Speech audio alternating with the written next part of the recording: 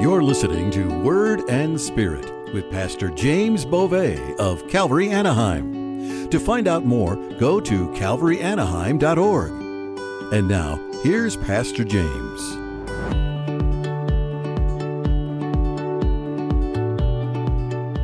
Jesus will never leave you. He will never forsake you. Your life is precious and your gifts are needful.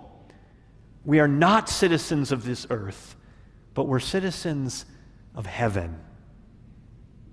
And so we cannot and should not seek to escape the enemy that is inside. Fears, turmoil, anxiety, things like that, by running to the enemy that's on the outside. Drugs, alcohol, sex, entertainment, things like that, to try and escape. But rather, we cry out to God. We need to have faith, and we need to run to the arms of Jesus. David himself, when he fled from Saul into the cave of Adullam, he wrote in Psalm 57:1, "Be merciful to me, O God, be merciful to me, for my soul trusts in you. And in the shadow of your wings I will make my refuge until these calamities have passed by." You see, he's recognizing in that moment, earlier in his life, that these calamities will pass by, that God is with him and will protect him and preserve him as he trusts in the Lord. Let's go ahead and turn to Psalm chapter 63 together. This is another Psalm of David. This is when he was in the wilderness of Judah. So he was running from Saul, would have been before what we're reading about today. And this is what David wrote concerning that time. He says in Psalm 63, starting at verse 1, "O God, you are my God. Early will I seek you. My soul thirsts for you. My flesh longs for you in a dry and thirsty land where there is no water. So I have looked for you in the sanctuary to see your power and your glory." Verse 3, "Because your loving kindness is better than life, my lips shall praise you.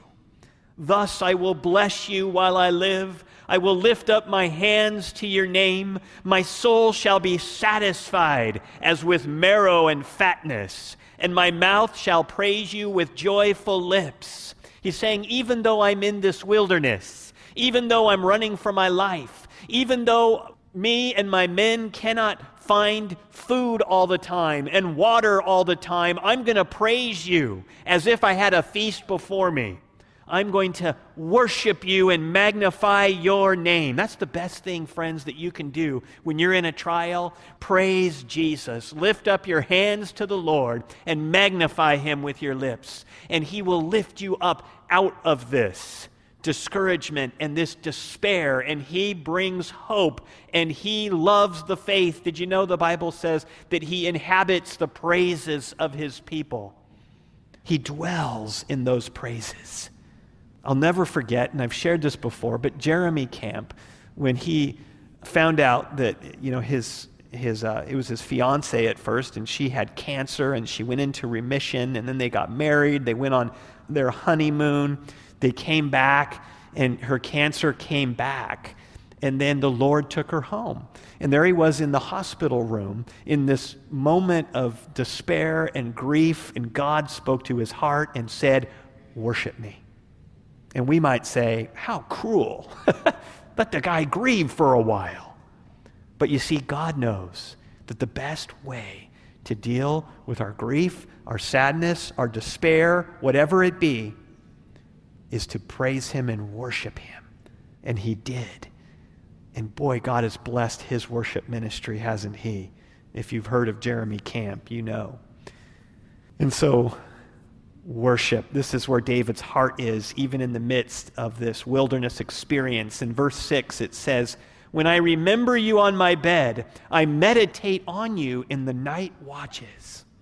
Because you have been my help, Therefore, in the shadow of your wings, I will rejoice. My soul follows close behind you. Your right hand upholds me.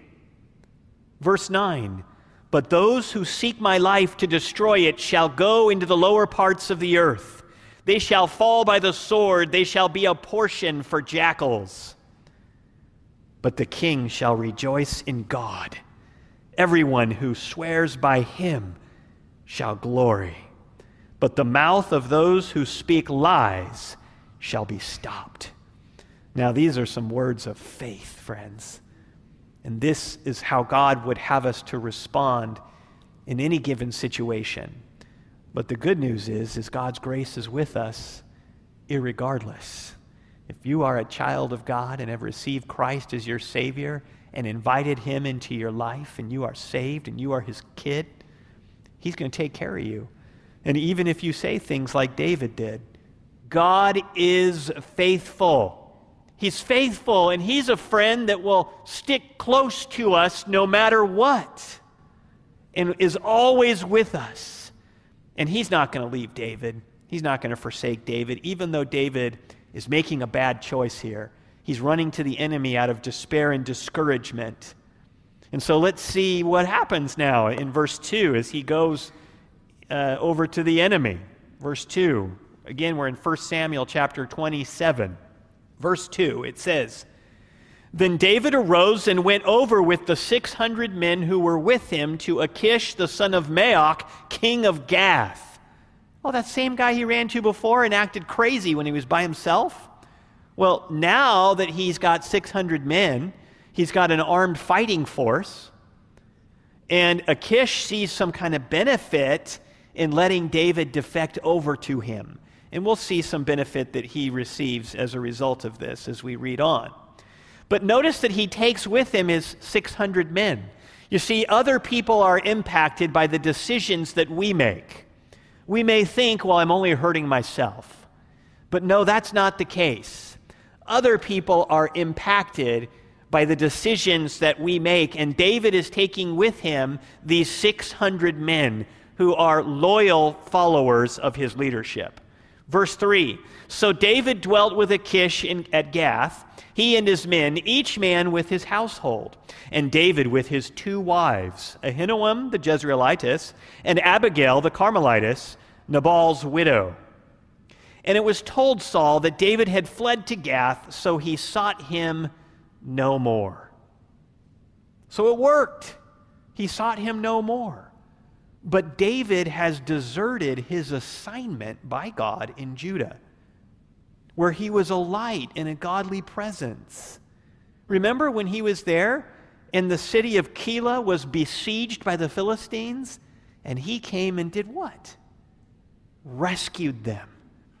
His presence was needful in that region. He gave his enemies a reason to reproach him, and his friends couldn't defend him.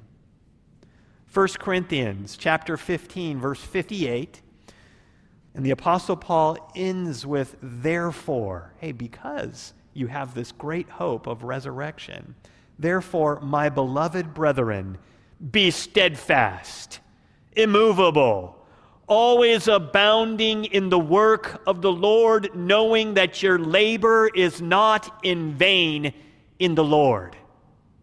You may not get earthly reward. You may not get earthly recognition, but there is a host of heaven who is observing. And there are rewards to be had in heaven, friends. There is a resurrection, and there is a forever beyond this present life as we know it and understand it. And so with that in mind, we are to be steadfast. We are to be immovable. We are to be always abounding in the work of the Lord. That means rebuking discouragement, despair. It means staying faithful. You know, there's always ministry to be done wherever we are and whatever we're doing. If you're ever like, gosh, I wish I had a ministry, walk out your front door and go for a walk for 3 miles and just say, God, use me on this walk and watch what God does. You will bump into people. When I go for a walk from this church and I just, on my way out, grab a few tracts and go, I'll just hand them out if I feel like it, no pressure. I'm not going to pressure myself. Every time when I do it, and I always feel, when I head out, I feel like, I'm not going to hand any out. But then once I get out there and I'm just praying and spending time with Jesus, he puts a burden on me. And I just have to say something,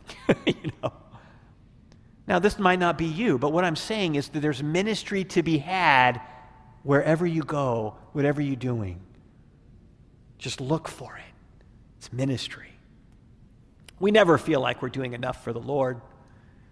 My good friend Mike Segovia, he always says, James, I'm just not doing enough for Jesus, man. I just feel like I'm not doing anything. The guy is the producer of all these Christian radio programs that are aired all over the nation. People are getting saved as he's, cutting and editing and making these things good for people. I'm just not doing enough. Mike, you're doing this. It's incredible. I know. I just threw you under the bus, Mike. I love you, brother. He's the producer of our radio show, by the way. What a blessing. But, that's the way we all feel. Like because we owe him a debt we can't pay. There's not enough that we could do to compensate for what he's done for us. And so we do what we can, and we keep going in the Lord. And when we're feeling discouraged, push through it. Get encouragement. You won't feel like getting out of your bed and going to church or being active or whatever, but do it anyway. Get yourself to church and be encouraged and be blessed and begin to worship God and be in his presence. And the Lord will bless you and encourage you. So we get to David comes into Achish. Verse 5, then David said to Achish, if I have now found favor in your eyes, let them give me a place in some town in the country that I may dwell there. Why should your servant dwell in the royal city with you? So Achish gave him Ziklag that day. Therefore Ziklag has belonged to the kings of Judah to this day. So David is being crafty. He's saying, hey, why should I be hanging out in the city with you? After all, we're 600 men plus families. We're a big strain on the city. Why don't you let us have a town out there in the country away from the city? And so Achish agrees to it. And then we get to verse 7. It says, now the time that David dwelt in the country of the Philistines was 1 full year and 4 months. Verse 8, and David and his men went up and raided the Geshurites, the Girzites, the Amalekites. For those nations were the inhabitants of the land from of old, as you go to Shur, even as far as the land of Egypt.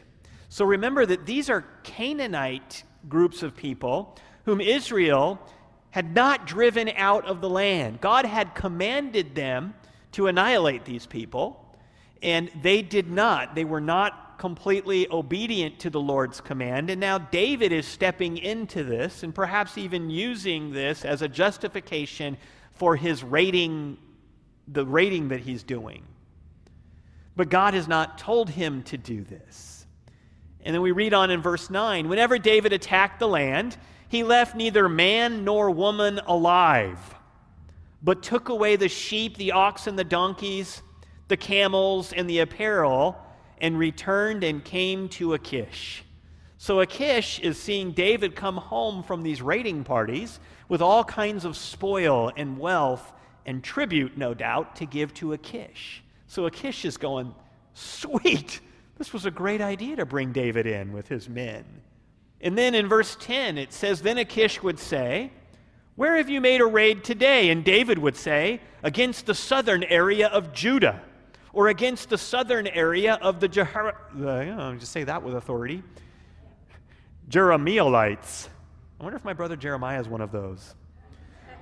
Or against the southern area of the Kenites. So these would be people that are actually Israelites or allies of Israel. So he's actually attacking the enemies of Israel and lying and saying he's attacking Israel. It's a very cunning and dangerous game he's playing, right? Let's read on and find his rationale. Verse 11, David would save neither man nor woman alive to bring news to Gath, saying, lest they should inform on us, saying, thus David did. And thus was his behavior all the time he dwelt in the country of the Philistines. So in order to maintain his cover-up, he would kill all the men and the women that would be able to tell on him. And no doubtedly justifying it in some way or another. But this was not to honor God, but to save his own skin. It was a cover-up David would follow later, as far as this pattern goes, as he would commit adultery with Bathsheba and then try to cover it up by having Uriah, her husband, killed. So this is not a good thing, and David is in a bad place, and he has not consulted the Lord, but instead has listened to his own heart, telling him, it's not going to work out good if I just hang out in Israel. I've got to take things into my own hands and go over here to the Philistines. There's no indication in the Bible that David had any kind of spiritual life during this time. He didn't write any psalms that we know of. There's no mention of it. He's in a dark place because of his despair and his discouragement and just taking things into his own hands instead of acknowledging the Lord. Verse 12, so Achish believed David, saying, he has made his people Israel utterly abhor him. Therefore, he will be my servant forever. He's thinking, since David's out fighting against Israel, well, they don't like him anymore. And so he's going to be my guy forever. But see, he underestimates God's grace and God's power to redeem. And what he doesn't know is that David's not even attacking Israel. He's attacking the enemies of Israel anyway. But you see, when we play these games, it's only a matter of time before we get ourselves into a tough spot. Take a look at the next chapter. We're just going to do the first two verses of 1 Samuel 28. So 1 Samuel 28, 1 and 2. It says, about that time, the Philistines mustered their armies for another war with Israel. King Achish told David, you and your men will be expected to join me in battle. David says, very well, David agreed. Now you will see for yourself what we can do. Then Achish told David, I will make you my personal bodyguard for life. And so now David is trying to bluff, presumably, and say, yeah, I'll join you and go fight Israel. But he's in a tough spot. He either has to admit that he has not been attacking Israel and that all of this has been a game he's been playing with Achish, or he's got to join Achish and go into battle against the people of God, his people whom he's called to lead. What's he going to do? Stay tuned. Find out next time on Calvary Chapel, Anaheim. Okay. Anyway, so this was a spiritually quiet time for David until God breaks him. And we're going to find in a couple chapters, God breaks him. When Ziklag is actually burned and spoiled and all of their families are taken away and his men turn on him and want to kill him. And at that point in time, it says that David encourages himself in the Lord. He comes back from this backsliding that he's been doing, all because of the grace of God bringing trial into his life. And so he will find God's favor even in the midst of his own failure. That's what we call grace, friends, the unmerited favor of God despite us. And this is what we all have as Christians. It's a glorious thing. It doesn't mean you won't have discipline in your life if you stray from the Lord, but you will always be his child. And even if you stray so far that he has to take you home, he will. He's incredible. And his grace is so huge, so huge. Let's take a look at a couple of scriptures to end just on this topic of God's grace. One that we recently covered in our small groups on Wednesday nights, 1 Timothy chapter 1. 1 Timothy 1, starting at verse 12. I have it on the screen, but you're welcome to look it up if you want to.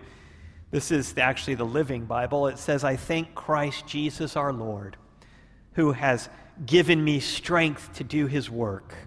He considered me trustworthy and appointed me to serve him. By the way, this is the Apostle Paul speaking. And the Apostle Paul wrote most of the New Testament, was a missionary for the Lord, and did all kinds of great things. Actually, the Lord did all kinds of great things through him. And it was all God's grace, and the Apostle Paul is acknowledging this right now. Verse 13, even though I used to blaspheme the name of Christ, in my insolence I persecuted his people. But God had mercy on me because I did it in ignorance and unbelief. Oh, how generous and gracious our Lord was. He filled me with the faith and love that come from Christ Jesus. This is a trustworthy saying, and everyone should accept it. Christ Jesus came into the world to save sinners, and I am the worst of them all. Verse 16, but God had mercy on me, so that Christ Jesus could use me as a prime example of his great patience with even the worst sinners. Then others will realize that they too can believe in him and receive eternal life. All honor and glory to God forever and ever. He is the eternal King, the unseen one who never dies. He alone is God. Amen. Amen. And all of us could join in with Paul and speak similar words about God's grace in our lives and how we failed miserably, and yet God picked us up, took us out of the muck and the mire, and set our feet upon a rock. Amen. Thank you, Jesus. 1 Peter chapter 1, verse 13 says, therefore, gird up the loins of your mind. You know, they used to wear robes in those days, and if you had to run or work, that robe would get in the way. So they would gather it up around their waistline to free up their legs, and it was called girding up your loins. And so he's saying, hey, gird up the loins of your mind. Be prepared to exert mental energy and to apply mental effort. Be sober, clear-minded, and rest your hope fully upon the grace that is to be brought to you at the revelation of Jesus Christ. Hallelujah. We are going to have grace that is going to be brought to us at the revelation of Jesus Christ. How beautiful, how exciting, how wonderful. If you're a believer today, if you're not a believer today, if you're not a believer today online, then you do not have this great grace. You have grace. He sends rain. That's grace. He sends, the sun rises and you feel its warmth. That's grace. You have breath in your lungs, and he is literally holding every atom in our bodies together. That's grace. That's grace for the believer. It's grace for the unbeliever too. It's grace.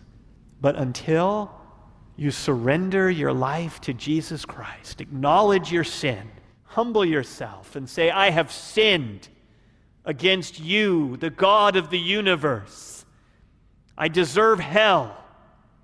But God, thank you for sending your son Jesus to die for those sins, to take my punishment, to take my pain, my grief, to bear it all on the cross with you.